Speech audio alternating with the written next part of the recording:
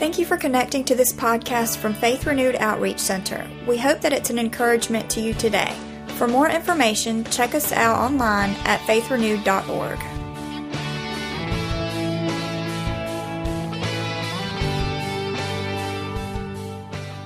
Now, who's ready for the Word? You ready for the Word? Amen. If you got your Bible, you can go ahead and hold it up. You may have it on your phone, your app, your high-tech device. But either way, man, we believe this book around here is the Word of God, and we can live by it. So if you got that, turn with me to Luke chapter 7. Luke chapter 7. You already knew something up there in the front row? Is that what it was, y'all? Come on, somebody. Amen. Front row is in tune. The front row is in tune, son. They are all up in some Jesus. And we have been, in case you maybe could not tell earlier from the video, we're in a series called what? We've only been here like 20 weeks. So like 6 months now we've been hanging out in this parable. And man, I tell you, these things have been wrecking my world in a really good way. And oh man, to see and to hear that these are more than just a story. This is more than just a little something that he said. Behind these words are some of the deepest, most powerful meanings in history. If we can get those and grab hold of those principles today, I promise you your life will be changed. And so today's no different. Man, this one has been tearing me up this week. And to see it at work and actually see, even before I got up to preach today, this message kind of being illustrated in some of your lives was powerful. Some of you, you'll know what I'm talking about in just a minute. But to see this thing illustrated and to watch, and you're going to, I believe today, if you've already been moved by the Spirit of God, you're going to find out why and what happens and what is the connector there and the reason the Holy Spirit's doing what He's doing in you and the connection that you're making with Him. If not today, if you haven't already received that, I hope you'll be open and your heart will be ready to receive today what God's got for you. Because I believe today He is doing this. He's speaking to everybody in the room. We're going to find out today none of us are exempt. I don't care what category you're in. And we all need Jesus, and we all need this word today. So Luke chapter 7, I'm only going to read 3 verses now. I'll unpack the story later. But I want to read 3 verses to you, and those verses start at verse 41. Verse 41. And I want to read 41, 42, and 43, guys. It says this, that there was a certain creditor, again, this is red letter if you have it, Jesus said it. There was a certain creditor who had 2 debtors. One owed 500 denarii and the other 50. And when they had nothing with which to repay, he freely forgave them both. Tell me, therefore, which of them will love him more?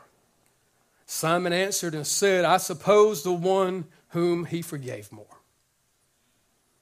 And he, being Jesus, said to him, you have rightly judged. Let's pray real quick, and then let's just jump into this thing for a moment. God, thank you today for the Word of God. Lord, I thank you for what's been happening in this room, Lord, today already. God, for our hearts that have already been changed, for the testimonies we've already heard and seen with our eyes, God, we give you glory for it. And Lord, as I stand before you today, God, I stand as a man unable to pay the debt that I've incurred, Lord.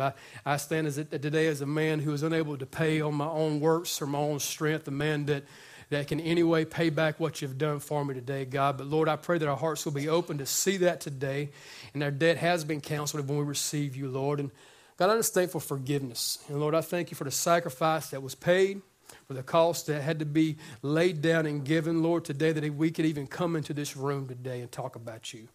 Now, God, I pray that every heart will be open, every eye will be open, every ear will be open today to receive what you want to do in this room and in our hearts, in the name of Jesus. Amen. Amen. Look at your neighbor and say, you are today looking mighty fine. Come on, somebody. You're looking mighty fine. Looking mighty fine. As I said earlier, we have been in this series of messages, and it's amazing that each one is different. And as we've been unpacking these parables that Jesus shared, and again, more than just a story, more than just something we say, or more than even something we should just glance over when we read the scriptures, but there are points and principles that we should get from these. And I've been saying this a lot. I'm going to test you real quick, see if you've been listening. A parable is a small story with a... It took some of you 20 weeks, but you got it, man. Amen. A parable is a small story with this big idea. So as you read this, I hope your whole concept of reading Scripture has been different. As you go through the Gospels and you read the red letters, I hope you're thinking different. I hope you're stopping and you're looking at it and you're saying, man, who am I in this story? What is it that Jesus is trying to say? Because he tells these stories to drive home this point and to open up the eyes of those that he was speaking to. Because here's what's funny. You're going to find out in some of these stories that you've already saw that he is directly speaking to some of the people who are in the room with him, and they still don't get it. Still don't get it. They're still struggling. They hear, think about Jesus, God in flesh, come to earth, speaking the words of life, and you're able to physically, with your ear, hear that and still not be changed. It's tough. That's tough in ministry. That's tough as a pastor when you share the Word of God and you know how powerful that it is and what it can do for someone if they'll just be open to hear it and open to take the step and move forward in what God wants to do. And in this today, it's no different. So today, as we look at this parable, it's going to be found on our iTunes or under our website underneath the title heading, The Two Debtors. The two debtors. And what I want to do today is somehow try to put in context and paint the picture of what's going on before he tells the parable, what happens after he tells the parable, and what God does through it. And I believe today he's wanting to do some things through us in this room. I don't believe he's through yet. Amen? Amen. He's not through yet. If you would be open today, you could even say this, Lord, you're not through with me yet. You're not through with me yet. You still want to do something in my life. So with that being said, as we begin to just kind of unpack and look at today what's going on, last week the Spirit of God was moving and we were singing this song about pouring out. And I just briefly shared a story about what had happened, and then the Lord began to take me to that story and then even to this story today that kind of leads up to this parable. So I tell you, I'm amazed by how God works and what he wants to do, and even seeing the illustrations actually happened in the altars today already has been pretty neat. But in this, let's just kind of look for just a second. Jesus, again, is telling the story. And if you can hang out with me in Luke 7, we're going to do this. We're going to kind of go for a few moments. We're going to read the scripture. We're going to talk about it and let God work. So we're going to start at verse 36. Just look for just a minute what happens here in the scriptures. In the context, and I want to set this thing up for you. In this story, then verse 36 says, then one of the Pharisees asked him to eat with him, and he went to the Pharisee's house and sat down to eat. That's pretty cool, man. Just, if you know anything about a Pharisee, if you've studied Scripture at all, Pharisees are these religious people. Most of the time, there was no connection to relationship whatsoever. It was purely religion. It was all connected basically out of that. They had this mindset and this thought pattern that they thought they were so much better than everyone else because of their title, because of their name, because of where they went and worshiped and did what they did. But these Pharisees came to Jesus. This guy actually asked him to come to his house to eat. And I like this. It's just, again, some very plain text here that kind of speaks to us. Scripture says that he went. You know, Jesus will go where he's invited. He will. Jesus will go where he's invited. Wherever you open up the invitation for him to come, he'll show up. That's cool. Okay, but no, you got to think for that, just how powerful that is. That when we make an invitation to Jesus, he shows up. Have you ever invited someone over and they made up some excuse and you know good and well that wasn't really happening? You know good and well they wasn't taking a dog to the vet. Hold on, it's like 9 o'clock at night and well, we need to go. Breast's been stinking a little bit. We got to get some toothbrush for the puppy, and we, you know good and well, man. You got to wash your hair. You got to do something. You make this invitation, they don't show up. When you make the invitation to Jesus, he comes. That right there is awesome. If we just closed the book, went home, and celebrated the fact that we extend an invitation to Jesus, he comes. That's good. There's more to the story, though, and I like it, and it's cool. But he shows up, he comes, and he sits down to eat.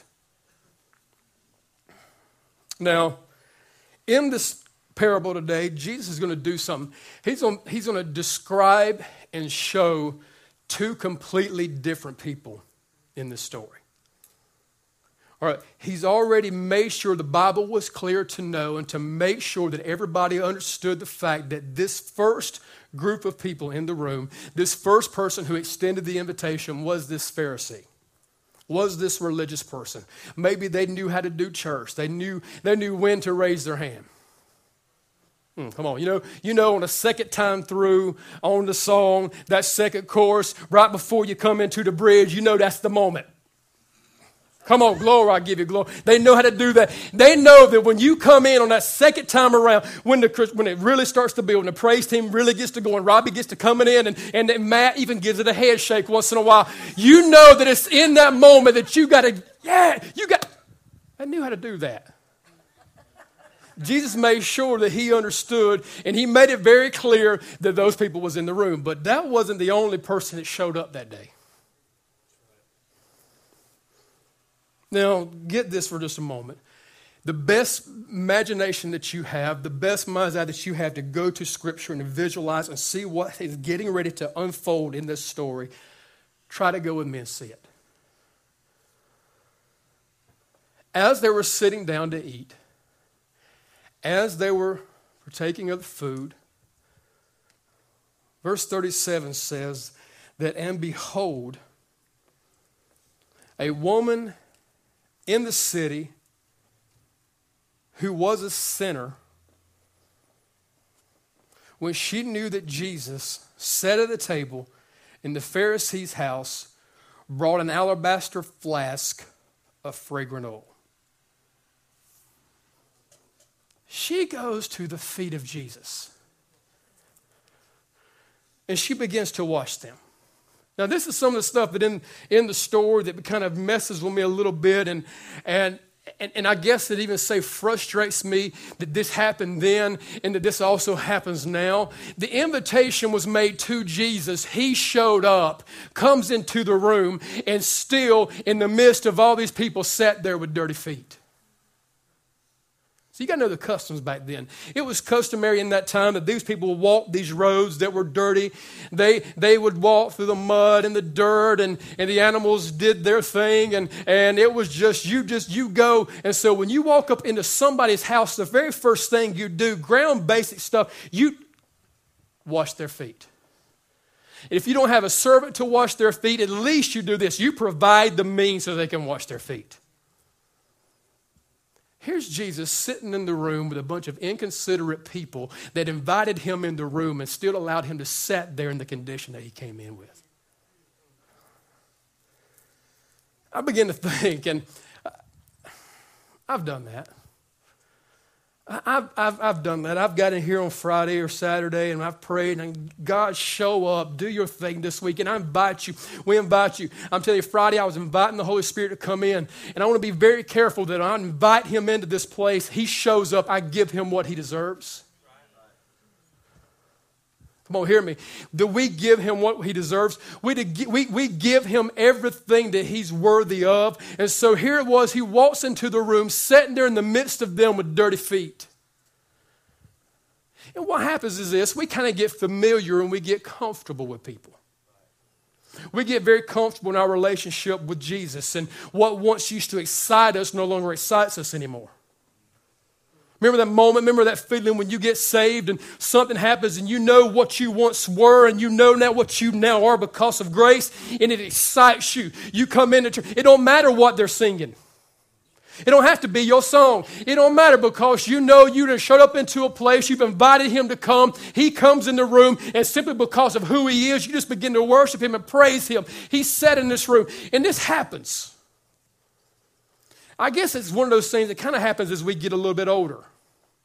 This beautiful young lady sitting on the front row right here. When I used to come into the house, she would barely be able to walk and barely be able to talk. And she used to walk up and she would see me walk in the room and she knew Daddy was home. She used to come running to me and Dad. Try that tomorrow night when I get home, girl. All right? When I walk in, I want that. I miss that. I still need that because there's something about it. And I believe it does something to the Father when we come into the room or when He steps into the place, we open up our arms and say, Dad, Father, Abba, I need you. And we come running to it. It does something. I don't know when it stops. Now, I get, and she's very, very nice. She's not a disrespectful young lady. She always will say, hey, Daddy, or what's up? Adam gives me what's up, and whatever. And Caleb's in his zone somewhere in another world. And I try to talk to him and get nothing much. But it's coming. But I begin to think, why can't we still have that concept of understanding who the Master is and who we are? There's an old saying that dog's man's best friend. And we've had our dogs for quite a while. And guys, if you would, I want you to show that first picture of just a couple of pictures here of our little dogs. Now, have I shown you the picture of my dog yet?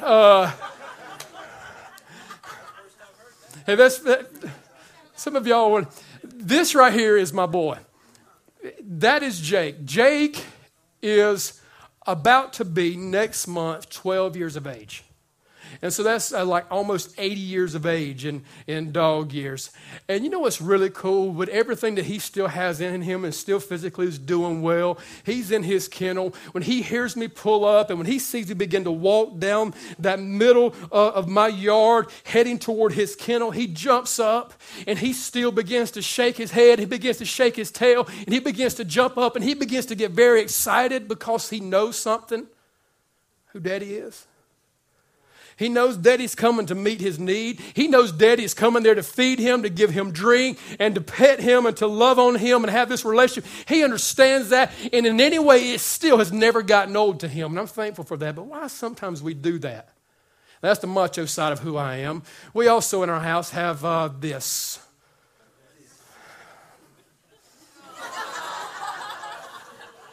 You can go ahead and show that other picture of that as well.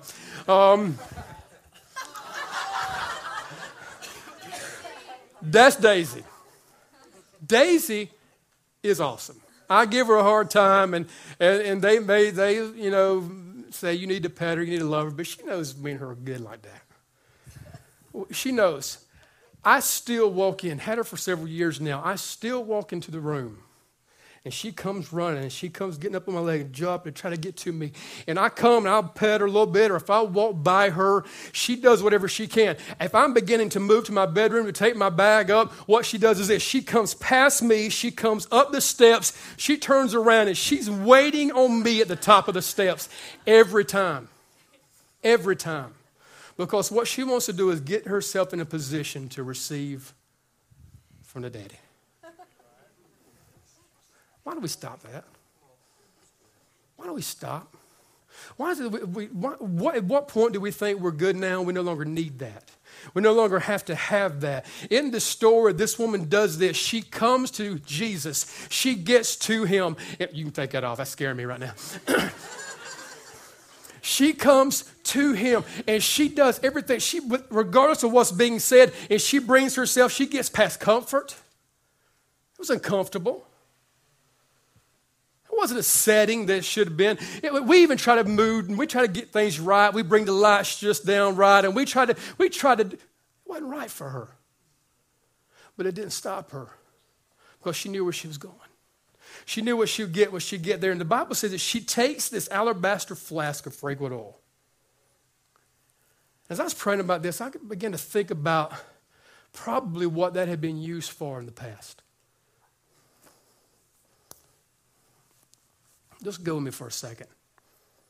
If she was probably a harlot, a prostitute, if that's probably her status and who she was, what she had probably done in the past was use that oil to prepare herself or to maybe help her get the attention of somebody else.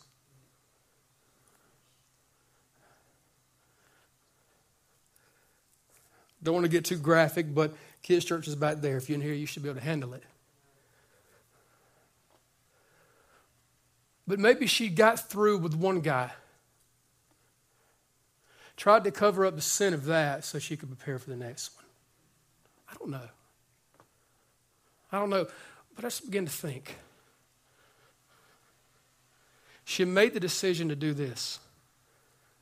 What I have and what I had been using for my gain and my glory Didn't work. You know what you have? You have something. What you have today, God's put some things, entrusted some things for you. And if you've done this, if you've tried to use it for your good and your glory and your gain, it's not going to last. It'll never satisfy you. You can try. You can try to put it other places. You can try to do other things with it. But she comes to the decision. She does this. What I have now, I'm going to pour on him for his glory. And I'm no longer going to put it on myself. That's tough, ain't it? It's hard, ain't it? But how many times have we tried to take what God's given us and use it for us and put it on us? But the moment Scripture says she does this, she puts it on his feet. And I like her. I do. I like her. I think she's awesome. I think she's awesome because she don't care. If you're ever going to get where God wants to take you, you will have to come to a place to where you don't care. God was trying to move in some of your lives earlier, and you let what somebody thought about you keep you where you was at. You will have to come to the place to where you no longer care. If you did this earlier, the Spirit of God was moving in your life, and we saw people begin to move in this altar, it was because you made the decision that now I no longer care what they say, I care about what he's doing. And she made this decision to do this. She comes to him, she bows before him, and with her, how much do you have to be crying? It was pretty cool. I had opportunity this week to spend some time with a couple of different guys that are completely different. I mean, statuses and ages. One was in their 20s. One was in their 60s. And what I loved is I sat down with both of them this week and talked with them. In our conversations, I watched their eyes just begin to fill up with tears. And as they began to talk about what Jesus had done in their life, I'm telling you, when you really get an understanding of what he's done in your life, it will move you. It'll do something to you. And I watched these guys just begin to move. I watched people even in this altar just a few moments ago, just tears begin to pour off their face because they realized something. Scripture says that, verse 39, that now when the Pharisee who had invited him saw this, he spoke to himself. You notice he didn't say to Jesus. I want you to hate those folks that talk about you, but won't tell you, won't say anything to you. One thing's very true about me is I will tell you. I should have got some amens because some of y'all have been told by me what's up. But it is in love. And this is what I want to be told. Because that's going to bring healing and bring hope. And in this story, he does this. He comes back. The Bible says that he spoke to himself,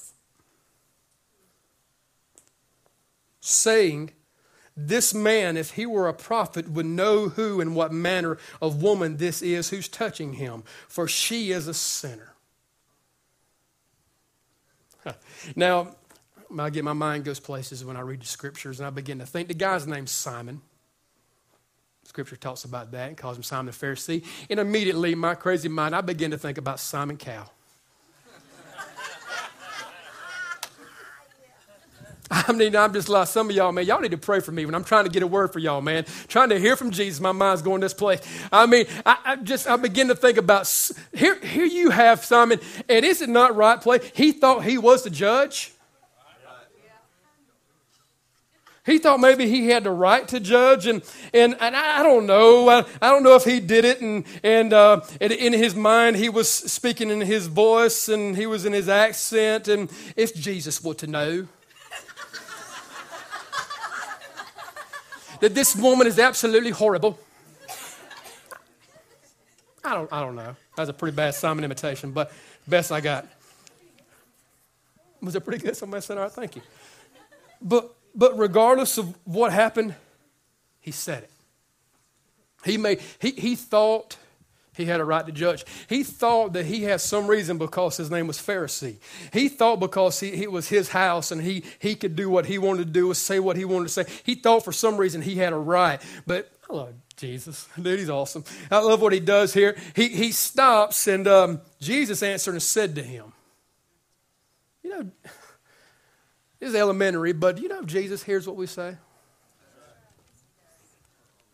Some of y'all are like, oh, dear Lord. We can open the altars up right now and go ahead and get everybody saved again. Some of y'all are, just right now in this moment. Come on down. Gary, play. But, no, there you go. I'm just kidding. He hears what we say. That's why it's so important, so valuable. We're very careful what we speak out of our mouth and we say. Because Jesus stops and he says to him, and this is where the parable comes in. He begins to tell him this. He tells him the story that Jesus said in verse 41, there was a certain creditor who had two debtors. One owed 500 denarii, the other 50. And when they had nothing with which to repay, he freely forgave them both.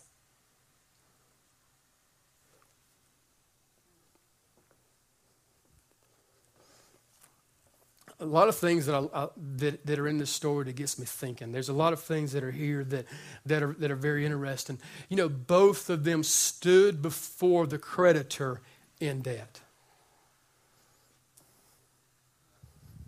You know that all of us in this room today come before the creditor in debt? Scripture is very clear that all have sinned. Everyone in this room have come short of God's glory. Everyone in this room, if you have not received Jesus today, you today need the same Savior that if you are saved in this room that you received. Every person in this room, we're all in debt to Him. And neither of us, nobody in the room can pay their own debt. Nobody in the room can pay their own debt. I don't care. I don't care what title. It can be Pharisee, it can be pastor, it can be a minister, it can be servant, it can be greeter, it can be nurserer.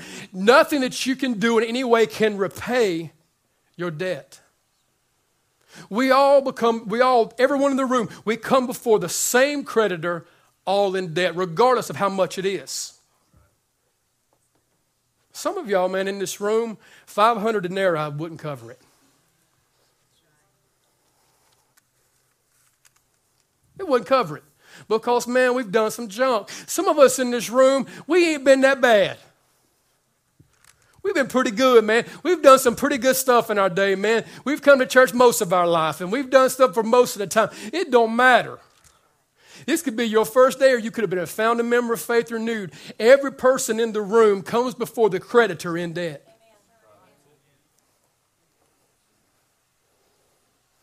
So Jesus asked the question in verse 33. Simon answered and said, I suppose the one who forgave more. That's the one who loves more. And Jesus said, you've rightly judged. And he begins to go through and begin to look at what this woman does. And I love it. He says in verse 44, that he turned to the woman, but said to Simon. He turns his efforts towards her, and he puts his energy towards her, but he speaks to the one that was there to judge. And he said, do you see this woman? I've entered your house, and you gave me no water for my feet. But she washed my feet with her tears, and she wiped them with the hair of her head. You gave me no kiss, but this woman has not ceased to kiss my feet since the time that I came in.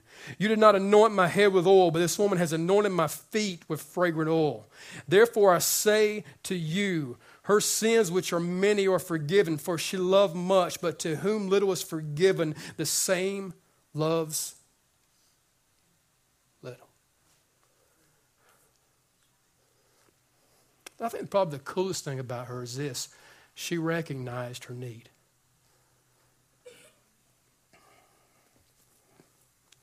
God was moving earlier, and I was praying for different people, and it was, I don't know, I could just feel God moving on hearts when people begin to recognize what they need. Recognizing who they need. That what they've been trying to fulfill that need was not working, and I got to do something else. I got to reach out to someone else. I tried to use the oil for my glory. It didn't work. Let me pour it on him.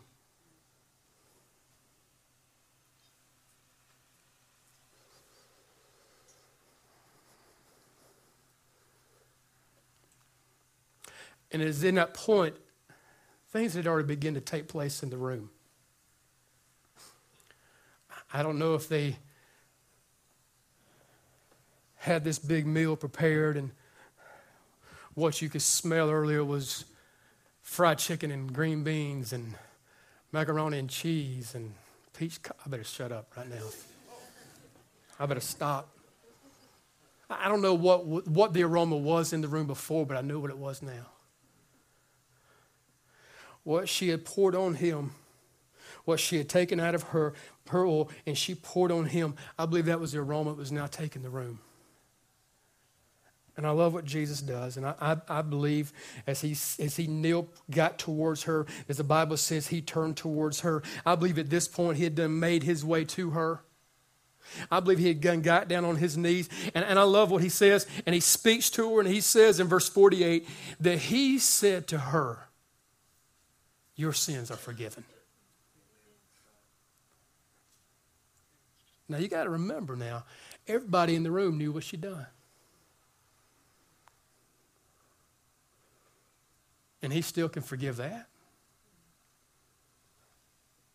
What if we're in the room today, man, and if today that scripture text on the TV today went off and we just began to watch a slideshow of your life? Probably be at some moment in that slideshow you would be like, come on guys, cut that out. Don't show that part. Don't do that. Everybody don't need to know that. You know, it don't matter who knows in the room. He knows. I love what he did. He said to her that your sins are forgiven. And of course, jokers in the room began to run their mouth. Those who sat at the table with him began to say to themselves, who is this who even forgives sins? You know what it was? It was God in flesh. It was Jesus that came. And because she was down at his feet, he didn't reject her. He didn't push her aside. He didn't stop her. He didn't say, no, don't come up in here. I know what you've done. I know where you've been. I know who you've been with. And then he says the neatest part of the story. Verse 50 says that he said to the woman, your faith has saved you.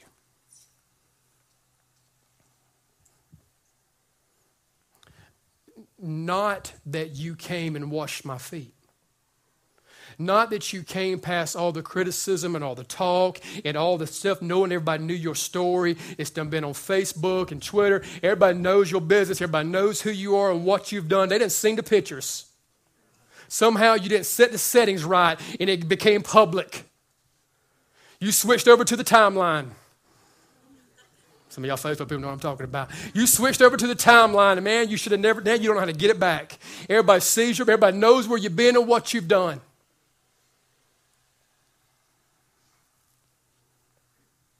Her walking through the room didn't save her. Her doing all these things and crying, even taking what she had and giving to him didn't save her. It was faith that saved her. And if you're in the room, you know what's going to save you today is faith. It's God's grace connected to our faith. The Bible says that we have salvation. That's it. There's no other way. But I love what takes place because he begins to show it, and we all need to do this. We got to see this. There is a response to faith.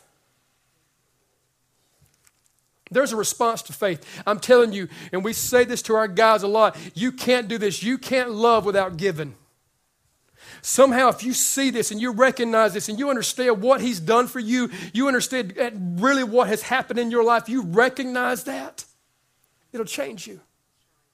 Something will shift in your life. And she recognized that. I love what Paul wrote in 1 Timothy 1:15. Man, this guy who's writing and the stuff that we're reading, he says this is a faithful saying and worthy of all acceptance, that Christ Jesus came into the world to save sinners, of whom I am chief. Paul realized, he recognized he was a sinner, man, and he had to somehow come to the saving grace of Jesus. Let me tell you what worries me and what's tough for us, especially being in the Bible Belt, man.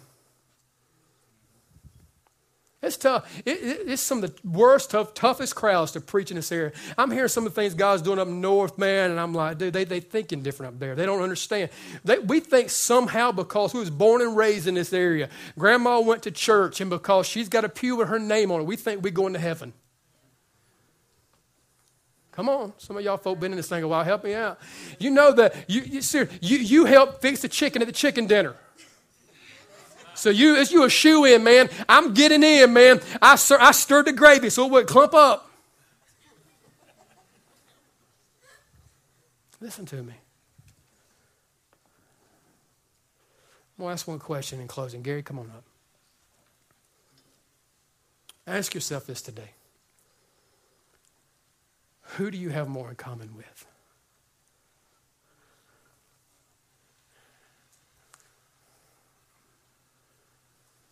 If we were truthful, if we were honest in the room today and you got very real, who do you have more in common with today? Philip, bring the lights down if you would. Just for a second, I want you to think on that question before I open up this altar.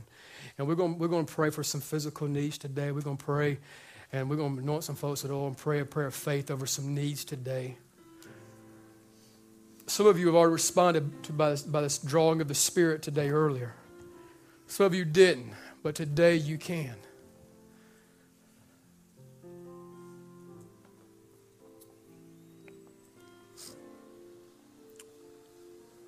Who do you have more in common with? Are you the 500 guy or are you the 50 guy? You're a pretty good guy or are you a real bad dude? Man, if you've been a pretty good woman, you've really dropped the ball. Regardless, we're all in debt. Jesus paid the price in full for you. And today, what is so amazing about our Lord,